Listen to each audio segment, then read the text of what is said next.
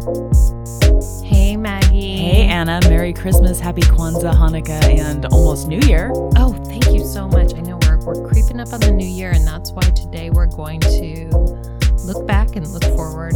Yep. We're going to be talking about some gender equality issues in the theater for the last year and what we've got coming up on the theatrical docket. All right, let's do it. All right.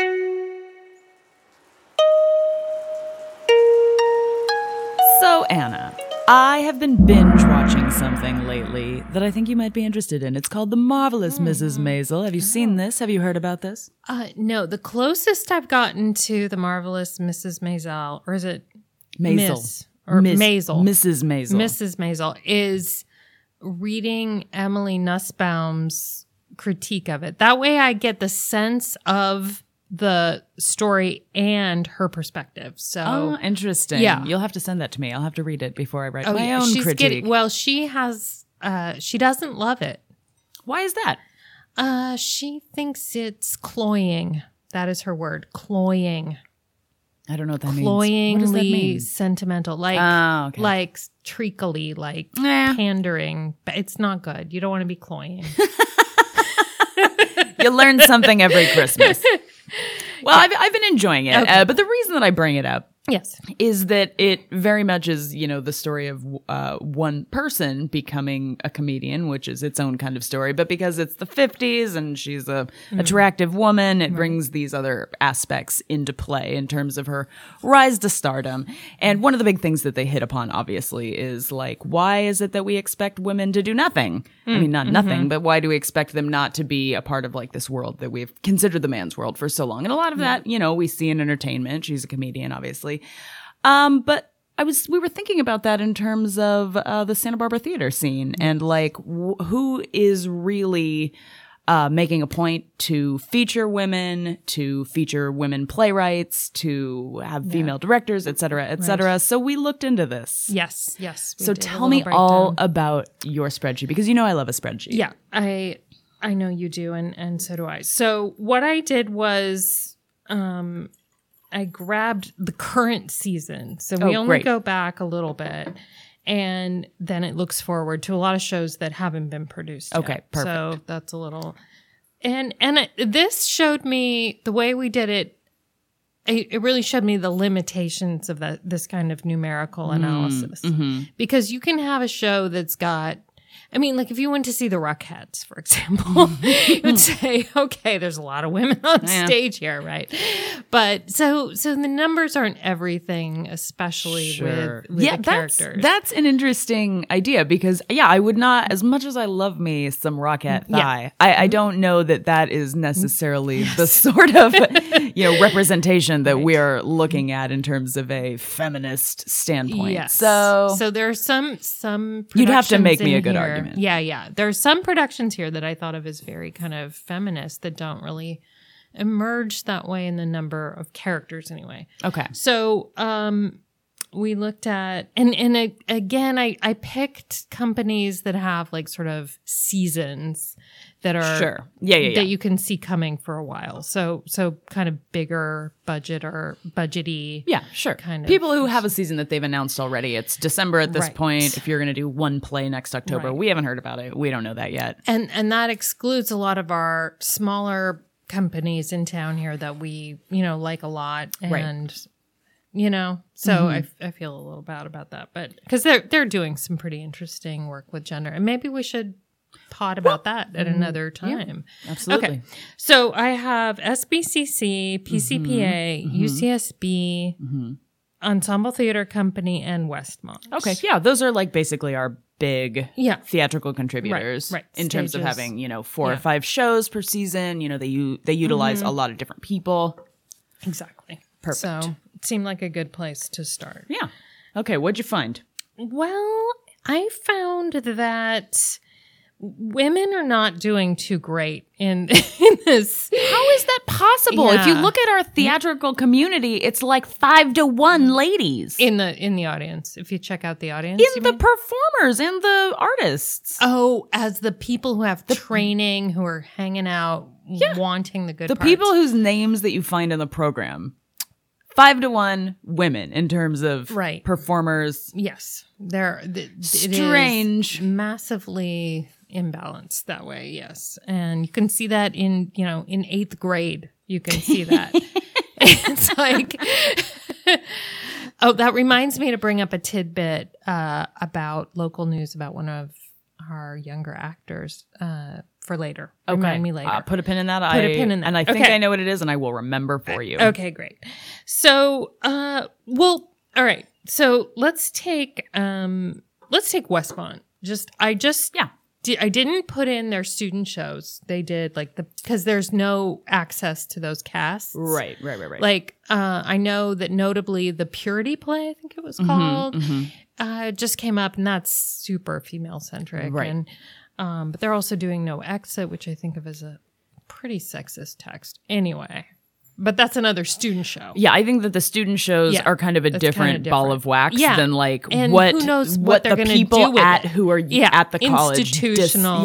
on Okay. that level decide Right. what people are going to learn. The student shows are different thing. Absolutely. So we have 2 male directors, John Blondell and Mitchell Thomas, very talented directors who Certainly. you can see in these numbers they make an effort to expand themselves into a balanced worldview. Okay. I would agree with that for sure. So we have Magic Flute is coming up. And see, Magic Flute I wasn't sure what to do with because it's an opera. Yeah, that's or it's true. a It's Singspiel. definitely it's like a unique choice. It They is. do these every year, but It is, but it's tough. I mean, its character distribution is 6 women and 7 male characters. okay. So 6 female, 7 male. What is the flute male or female? The flute designer. I don't think the flute has gender. We could ask the Fox News hosts. I know they have a lot of opinions. I feel like flutes don't have gender, but maybe I'm wrong. I don't know. Just a maybe question magic to ponder. flutes. Yeah. Okay. And then I feel like if it has sentience, oh yeah, I don't know if it does. That's a good question. Let's wait and see. Okay. If when we see I guess it, we're if gonna we have to go feel see it. Oh, definitely. That's one of my favorites. And then they did the Pride and Prejudice, of course, Of original course. novel written by a woman, Jane Austen, and Kate Hamill Right. with the theatrical production. And now I got the distribution of characters, but I wasn't sure how this went down on stage. So 4 male characters, 4 female characters. And you and I are laughing because the lovely William Blondell played the weird sister. Which I think was so almost all of that casting is sort of gender fluid. Yeah, I feel like you're right. This whole number system in terms of how many Are cast. balls are on stage per character. Right. Like, sorry, I was It's very that was the fluid. cleanest way that came off of my that's good. but it is a very like feminist centric play just in the way that it takes the construct. So you're right. I think it's like even if it's completely male driven, it could still be a very like female forward play. Exactly. Yeah. And or like is it Bingley? Who's the cad in Pride and Prejudice? Who's the bad seducer? I forget. That's the right. military That guy. was played by that a was played by a female. woman, and but then William was playing one Right. of the sisters. So, but that's what Kate Hamill does. She likes to kind of flip it around. Sure. Yeah. And so the whole thing had a very feminist sensibility. Yes. I'm not even going to say like a woman centered. It's like Yeah, straight it's up like feminist. Yeah, I give that one an A. Oh yes, definitely. In It feminist- was a 10 for 10. Ness. And so that was Westmont. And now let's go to UCSB because they did some interesting Yeah, stuff definitely. too. Like for Also example, a Kate Hamill piece. Also a Kate Hamill piece. She's good. She's very hot right now. She is, and with good reason.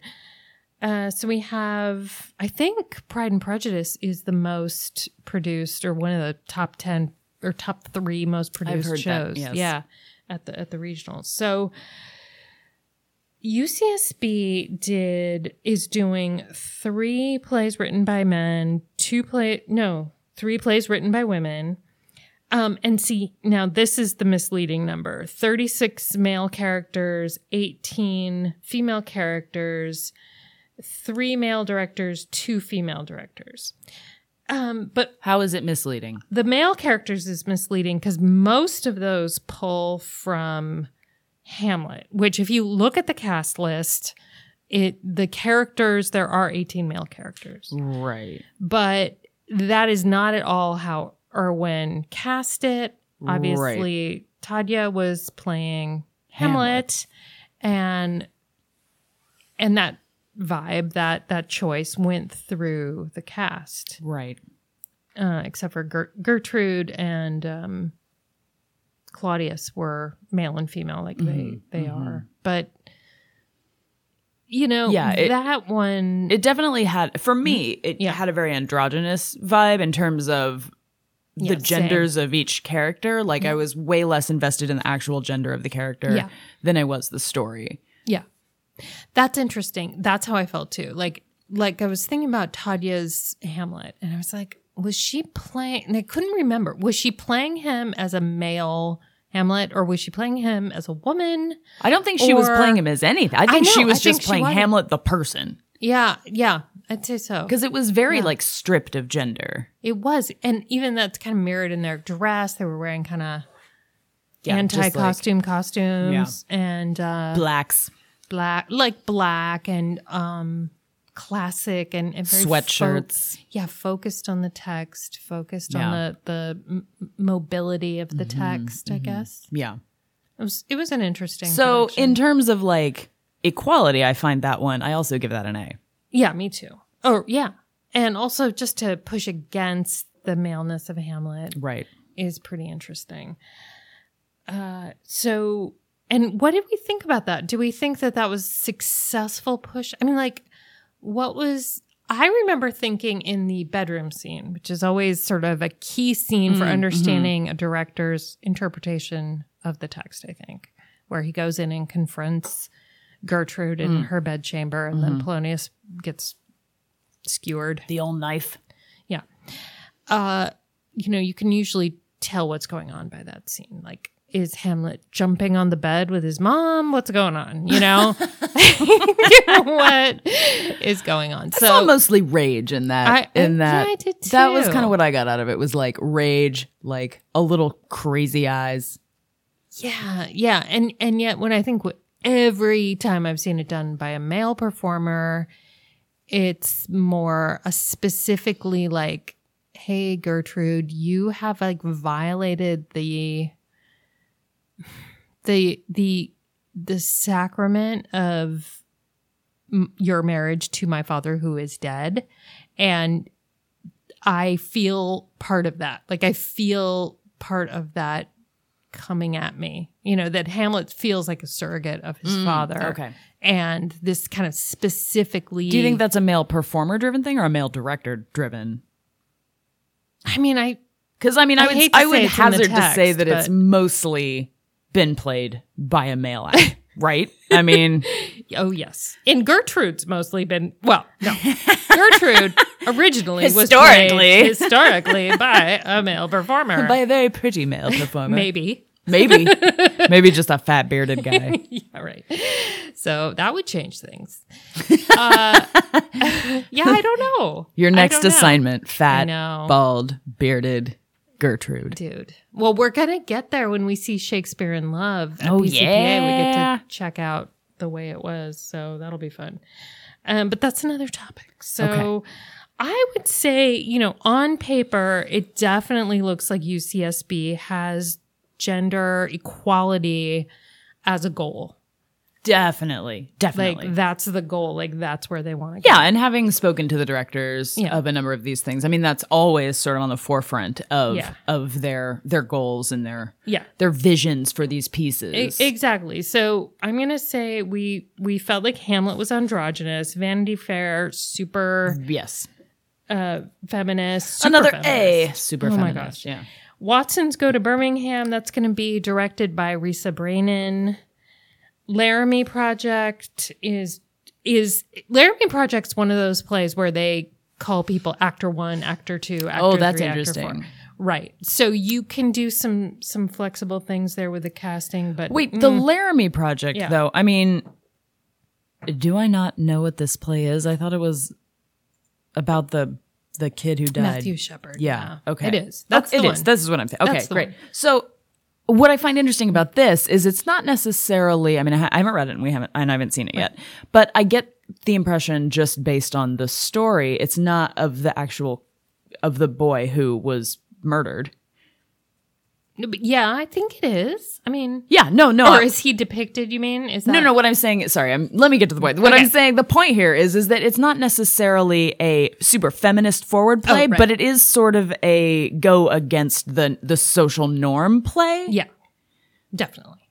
Which I appreciate. Right. Because it's not, I mean, the feminist thing is great, but also like a big part of that is like Xing out toxic masculinity. Yes. Which I think that's what the Laramie Project is about. It is. So. Yes. Thank you. And so is Hamlet. I mean, I could make an argument that Hamlet's about that too. Definitely. But not that Hamlet. Not the Hamlet No. Yeah. Okay. And then they're doing The Hungry Woman, which is about Medea, which is Cherry Moraga's interpretation of the Medea myth done in a realistic setting. So yeah, that's going to be very fun. Just a spring of violence.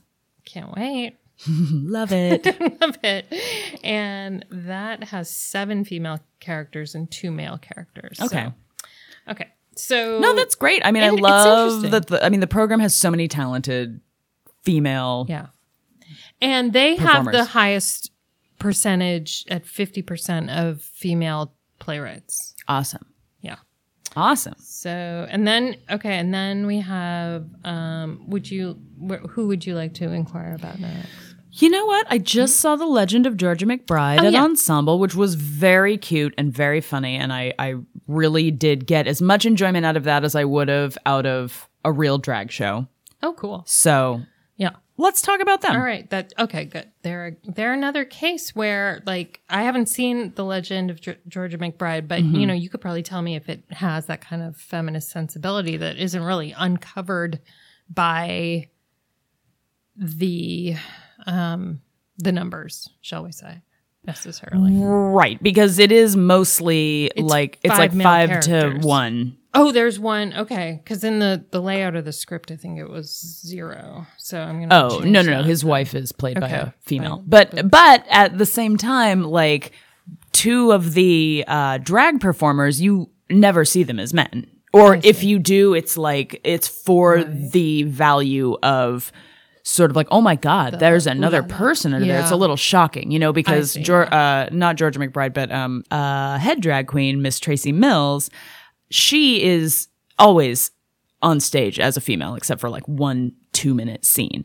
And the idea is that Georgia McBride is a straight cis male who is becoming a drag queen. So while, again, this is the same with the Laramie Project, it doesn't necessarily have a strong like feminist vibe. It does have a strong like equality vibe because they're like, hey man, it doesn't matter if you're a flamboyant gay man, like you can still be a drag queen. It's an art form. It's not a, you know.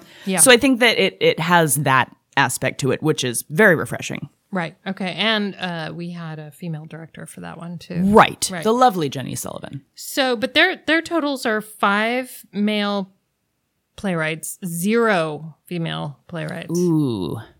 And yeah. Well, I know that the next one is a classic. It's the old Arthur Miller. Yeah. I have a real feeling it's not going to be androgynous Arthur Miller, though. But I was skeptical about the Crucible. Remember my That's right. heavy skepticism. But you loved it. And I loved it. And I thought it was kind of feminist, too. What was before? Oh, you know what? The one before, though, that had a... I would say that it had a feminist vibe because it was all about this woman who was equally horrible to this horrible man. That's so if you're going to just go ahead and say that we can be equal, like, yeah, some women are bitches. That's interesting because the Misanthrope, which I think it's based on Misanthrope. Right, correct. Yeah, he pretty much, I would say everyone's horrible in it too, but Seligman is definitely quite awful. I love that play. I know it is a great play. All right, and then we have their playwright thing is way off, but and then the characters too. But like you said, Georgia McBride is a little misleading. But the total is 27 male characters, 13 female characters, which means there are fewer women employed as actors that way. It's problematic. What comes after Death of a Salesman? I can't remember. Everything is Illuminated. Okay. Yeah. And that's based on a novel, also by a man. Yes. Everything's by a man. Oh. Dancing lessons. Yeah, it's a throwaway. A two-person. And that'll be directed by Sandra McLean. Oh, great. Yeah. And she's a very vibrant person. So they had 2 female directors, 3 male directors. So that's not, balancing these things out is not their goal.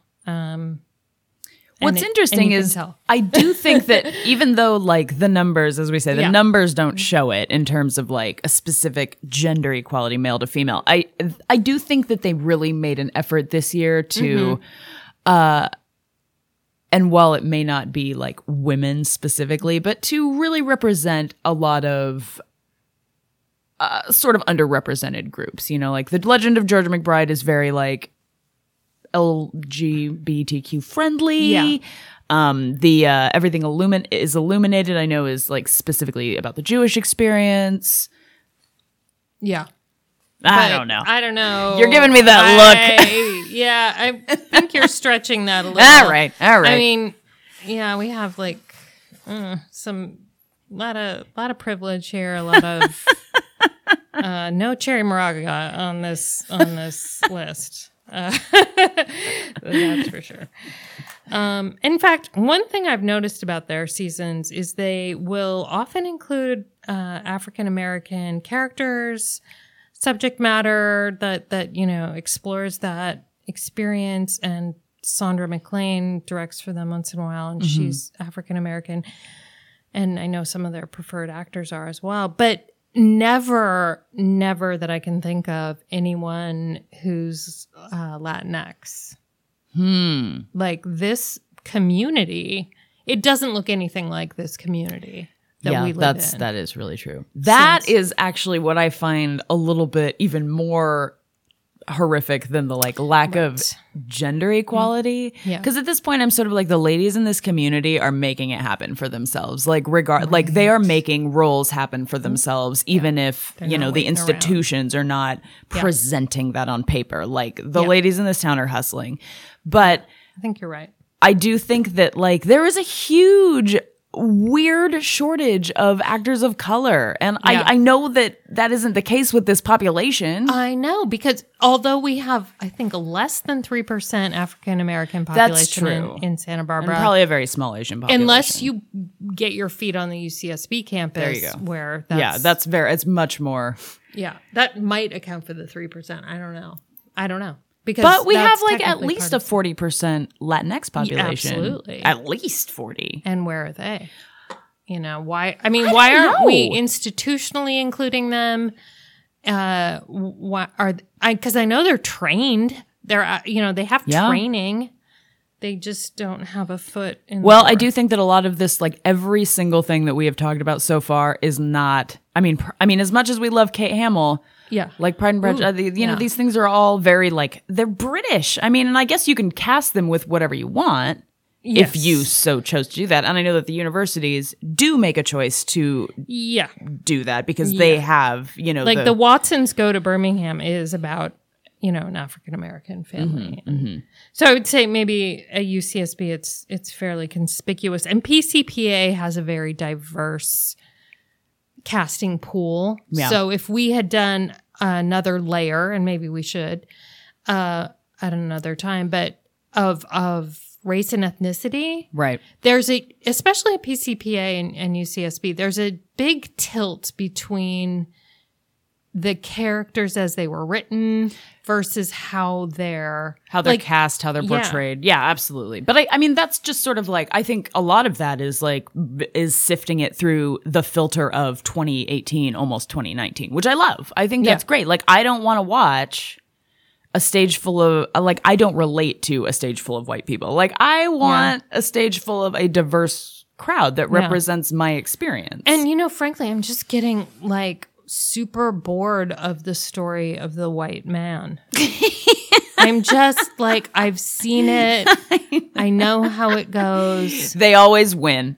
They always win, or they lose, or they get the girl, or they get into the safe, or they don't. And it's like, I'm fully figured this out now. I've totally heard about it. Have you watched Westworld? No, I haven't. Okay, it's really confusing. Like, there are 38 million storylines. Yeah. But I will say this. That girl who runs the whole thing with the long blonde hair and the tiny waist, and she rides in on a horse with a bandoliero across her chest. I'll watch anything with a horse in it. You know that. Holy crap. She just takes down the entire building. Like, spoilers, but she just comes in with like guns a fucking blazing. And I was like, dang girl, that's a Halloween costume if I ever saw one. Definitely. # put me on a horse. Definitely. They have classes like that at horse shows, costume classes. You can just do that. I can just show up dressed like the broad from Westworld and be like, put me on. Absolutely could. Oh, thank you, and David. you would probably win. Unless there's a really cute, like 11-year-old. Oh God! What if I trip her? I'm gonna have Polly guns. Pockets or something. Yeah. Does Polly Pocket have a horse too? Why does everybody have horses? I don't know. No, I don't know. But no, I think you'd be competitive in the costume class. Mm-hmm. Competitive. I'm hoping to lose 10 pounds, and you can really strap me into that corset, just like, ugh. You don't. Okay. We're not going to do that. That's like, okay. All right. So I just mentioned PCPA. So let's go there. Okay, let's go there. All right. Because they've got some good stuff coming up. They do. But the numbers aren't going to be so great for them. So they have 5 male playwrights, 1 female playwright. Yeah. Oh, no, I'm wrong. It's actually 6 male playwrights. Sorry. But still 1 female. Okay. Yeah. But still 1. They have a huge season. I mean, they have they do like 10 shows. They do a lot of shows. So, yeah, because I'm not counting some of the student shows that'll be like under. Okay, okay. Characters: 54 male characters, 45 female characters. That's pretty good, though. Pretty good, and so many roles too. Yeah, I like that. 2 male directors, 1 female director, and then some that haven't been announced yet. Okay, so there were there are like 3 or 4 here that haven't been announced. But let's take Peter Pan that I just saw. As exemplar. And it's still showing for like 3 more days. So if this podcast goes up before the 23rd, you can still see Peter Pan. They took, I always underestimate their ability to upend the gender and racial dynamics of a text. Because I was thinking like Peter Pan. I do remember you were a little like the pickaninnies. The pickaninnies.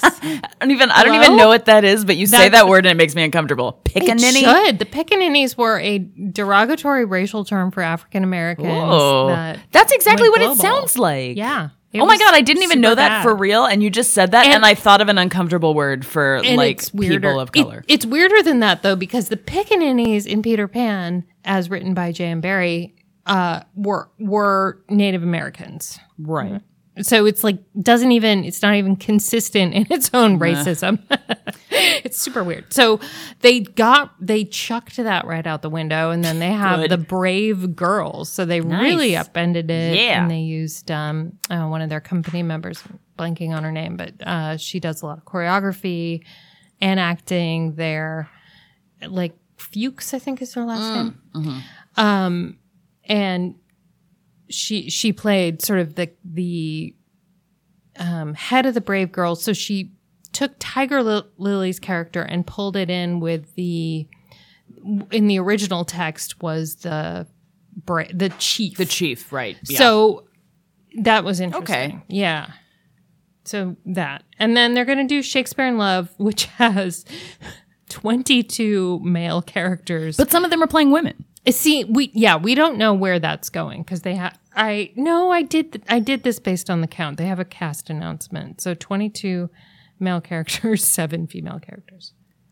Do we count it if they're playing women? Like if they're playing genuine women, not like they're playing drag queens, which we understand are not. I mean, I guess it is. You're still putting men on stage. No, but in in Shakespeare in Love, there's a lot of,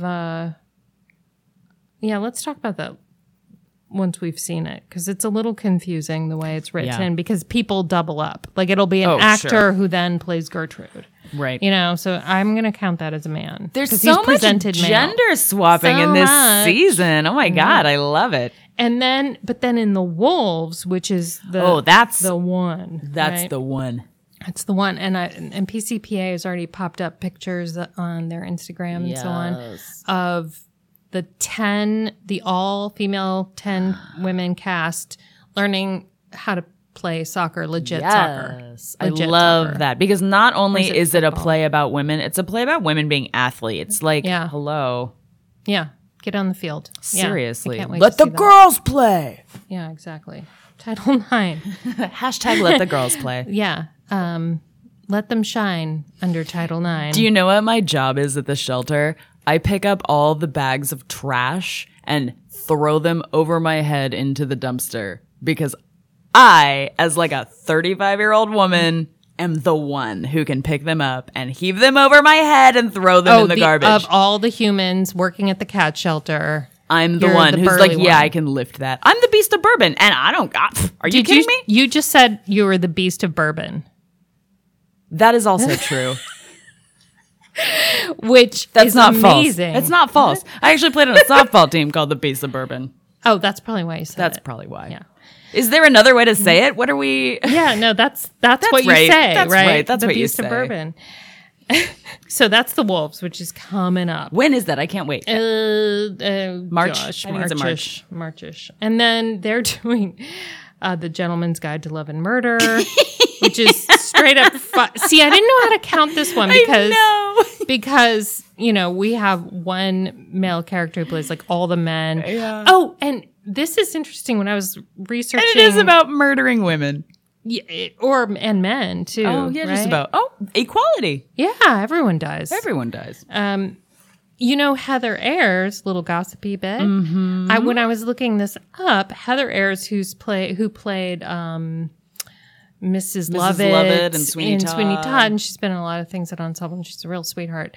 She originated some of the roles in A Gentleman's Guide in the really, yeah. Hey, Heather, in the first Ayres. production. Hey, Heather, I was mucho impressed to find you there. Mucho impresado. Yeah. So I'm learning to speak Spanish. Can you tell? Yes, I can. So we have, so PCPA. So I feel the feminism beyond these numbers. Yeah, definitely. So far, I'm like very impressed with everyone we've. Yeah. Well, and we're getting. I'm pretty impressed with. I'm pretty impressed so far. Now we have SBCC, which has a smaller season than PCPA by a lot. They have 4 shows, and they've already done. So they have 3 male writers, 1 female writer, 16 male characters, 21 female characters. Nice. 2 male directors, 1. Well, that's not true. They have 1. They have 2 directors. One is male, one is female. Right. It's just that they direct a different number of shows. Exactly. I don't know. Half of them are Michael Gross, half of them are Katie Laris. Yeah. So I'm sure it's Katie that's going to do Significant Other, but I believe so, because Michael Gross is doing Harvey. Right. So that wasn't up yet. So maybe we're extrapolating based on we're making assumptions. So they have a 50-50 personnel, I guess you would say. Yeah. There. So but again, looking at these shows, Grease may have 10 female characters, which is almost half of the female characters of their entire season. But it's like the Rockettes on stage. Like, it doesn't give you the representation that you want. I know that everybody was like, it's not supposed to, but if you're not seeing the feminist representation, you're looking for the wrong thing. It's like, well, don't tell me what to look for. Like, I'll look for what I want to see. And what I want to see is feminist representation. Yeah, exactly. So the vibe, isn't getting us there to maybe, so this one is a little different, although they do have more balance between their directing. Yes. Yeah. And I mean, we've talked about it ad nauseum. We don't need to. But I do feel like when you're like, we have 21 females to 17 males, it's like, yeah, but is that the roles that you want to give women? Right. Like, that's not the beauty school voice that I want to see them have. Right. Like, right. And they're just throwing more women to the slaughter at that point. And that's not, that ain't cool. So what do we extrapolate from all this data? So much data. So much data. Wait, what's coming up with SBCC? Harvey is next. Okay. Yeah. That was a female playwright. That's a female playwright. Okay. Yeah. So we'll see how that goes. So, I don't know. What do you take away from this? It looks like people are trying. I would say there's an effort for the most part to kind of integrate female voices. But I think, there's another test they do that's kind of like, how is there at least a 5-minute scene where women talk and they don't talk about men?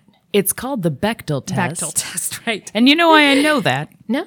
Because Out of the Box Theater Company is doing a play by Bechdel. Oh, right. Fun Home, based on Bechdel's I didn't know that. Graphic novel of the same name, which was then made into a Tony Award-winning Broadway play about a young girl's coming of age as a lesbian woman, comic book artist person. Yeah. I was looking for the name of the whatever. I don't know what it is. I didn't know that. Graphic artist. Is there coming of age as a graphic artist? Graphic novelist. Graphic novelist. And Beast of Bourbon also. But no, what I was thinking there is that's amazing. I didn't know that was she. And maybe I should have included Out of the Box in my analysis, and I feel dumb now. No. It's interesting because one thing, so I talk, obviously Samantha Eve is a friend of the podcast and she runs Out of the Box. And as much as we sold out American Idiot and all of this, like it was hard for her because she said, I'm just putting forth one more play that is written by men. The music's by men. It's punk rock, which is a very like male forward sort of art form. Like the women who are part of punk rock are pretty stripped of traditional femininity. Oh, I'm going to send you some articles by Dick Hebdige about punk women. Yeah. So interesting. I'm all about punk women. It's really? Yeah. It's such an interesting concept to like see a genre in which one certain gender is like stripped of the traditional, but I mean, still in such a healthy way. Like, at least I think so. He says I'm going to summarize Dick Hebdige. That hashtag punk women, Dick. that the punk women assault the concept of the male gaze. They are issuing an assault on the concept of the male. I love that. Yeah. I do, because a big part of, so when I was a teenager, I was all about being a punk chick. No. Yeah. I can't believe Oh my God, that. it's shocking, right? At any rate, like the thing that I noticed that I thought was so interesting was that, at a punk show, you have the pit and everybody spins around and they shove each other and they kick each other and whatever. And, it's mostly men and dudes. I mean, I won't say men. Yeah. I'm going to say dudes.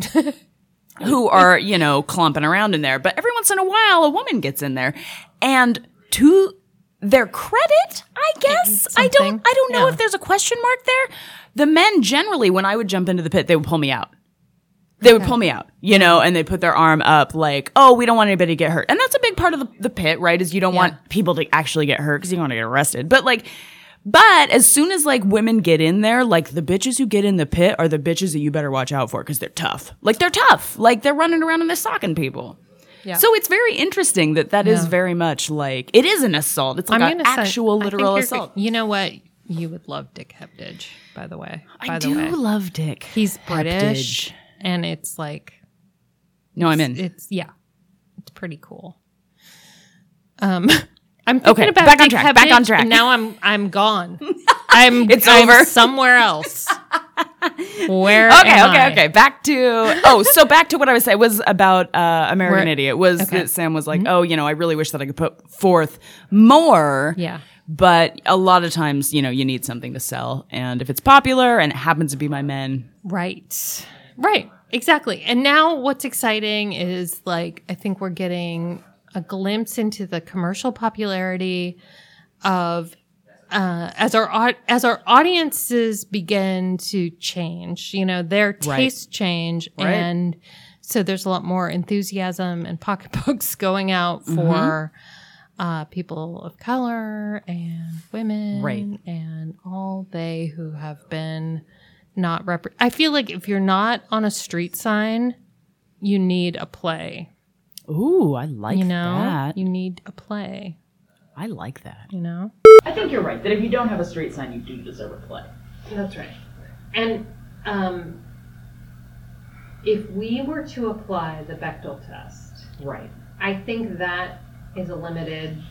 Oh, I think it's super limited. I think it's as limited as the idea of when we do a very precursory look at numbers of characters, because as we discovered in this conversation, just you may have 10 to 15 female to male, but 10 of those male roles may be very feminist forward and really supporting bigger female roles. So it is difficult to look at it by the numbers. And the Bechdel test, which if you don't know is if you put two women in a scene and they need to talk about something other than a man for the whole scene, 3 minutes or something. Yeah. Which, doesn't happen. It does. Well, but I would say that that's not even a good rule, because you can have a very feminist forward play, and what if they're talking about their relationships with women? It doesn't make it any better. Right. Or if you just disregard that altogether, I don't think that talking about your relationship necessarily makes you not a feminist. Feminists still have relationships with people women and men, romantic and non-romantic. I don't think that that's bad. Yeah, so it's almost the latent assumption there is that we should be more like men, or when our scripts resemble those of men conversing about, I don't know, their job or who's taller or whatever it's about, that's equality, and that's not really the idea. It's not. I really look at it in terms of alphas and betas. I feel like you can have characters who are alphas. They're the ones who have a lot of agency and they go after shit. And I think that in terms of our culture has genuinely been associated with the men of the culture. But I think that's not the case anymore, and I think that you just have the alphas that have the agency, and then you have the betas who kind of are support roles, and they don't need to be male, they don't need to be female. We're at a point where you believe it either way. Yeah, and it's really about looking at this. I mean, in my idea of feminism, it's really about looking not at individual agents, but understanding how the system of society is structured in such a way, and you might have to do that with an all male cast. I mean, as far as I'm definitely, concerned. Definitely. I mean, I think that there are certainly plays that are all female that maybe don't pass the Bechdel test, but are the women. Very... Have you ever seen The Women? I have. Oh, it's great. It's great, but it totally would fail the Bechdel test because it's about women. Claire Booth Luce was the playwright, and they exclusively talk about their relationships. So, but it's great. It's so great. Right, or we were talking about Pride and Prejudice, or Vanity Fair. They do a lot of talking about relationships and Pride and Prejudice, but it's not problematizes the script of the woman's sort of trajectory in life, especially when she has to be of a certain class, as marriage and sort of stability and what you have to do. I think it's a very simplified way to begin to look at feminist representation, and I think that you have to look at it as a problematic concept. Whenever we open the door, it's interesting. Oh, yeah. It's more interesting to me, as I've revealed, as just the same old problem. Not that I don't think the white male problem is kind of interesting, but it's not that it's not interesting, it's just that it's very, it's all that we see. Yeah, exactly. And that's getting old. Yeah, I mean, we want to hear other voices. We live with other voices. We know that other voices exist. We do not live in a world that is... Let's talk about some little around town casting gossip, though. Oh, I got something exciting. Did you hear it too? Yes, and I want to just flash back to when you and I visited Dos Pueblos High School's Oh theater my God. department. And we knew it and we immediately? saw a little scene, and we were like, who's that guy? Is he a visiting artist from, like, the touring production? Did they of hire Lucy's? him from New York? What is going Like, on? what's going on? So go ahead and tell your tale. I was actually talking to Clark Sayer because he has put out an album, and I was interviewing him about his album. And it was during like the after school hours, like 3 to 4 or whatever. And so the drama kids are in there and they're doing scenes and they've got a thing coming up. And I was actually there when he announced it. Nolan Montgomery, who was the lead in Newsies at Dos Pueblos, said, "Hey everybody, I got a call back to play Connor in Dear Evan Hansen." Amazing. Mic drop. I mean, we were Unbelievable. in this family. We were excited when we got tickets to Dear Evan Hansen. That was like dancing around the living room worthy. So a callback. Yeah. Words. Speechless. Not happening. Speechless. So that's so cool. So and I heard he's on congratulations his to him. third, and I don't want to jinx it anyway. Yeah. But so everyone out there, you have to like knock on wood and Yeah. chant Good and vibes. burn sage, maybe. I don't That- know. Whatever you do, whichever deity you believe brings the good Presents vibes, at Christmas. bring them.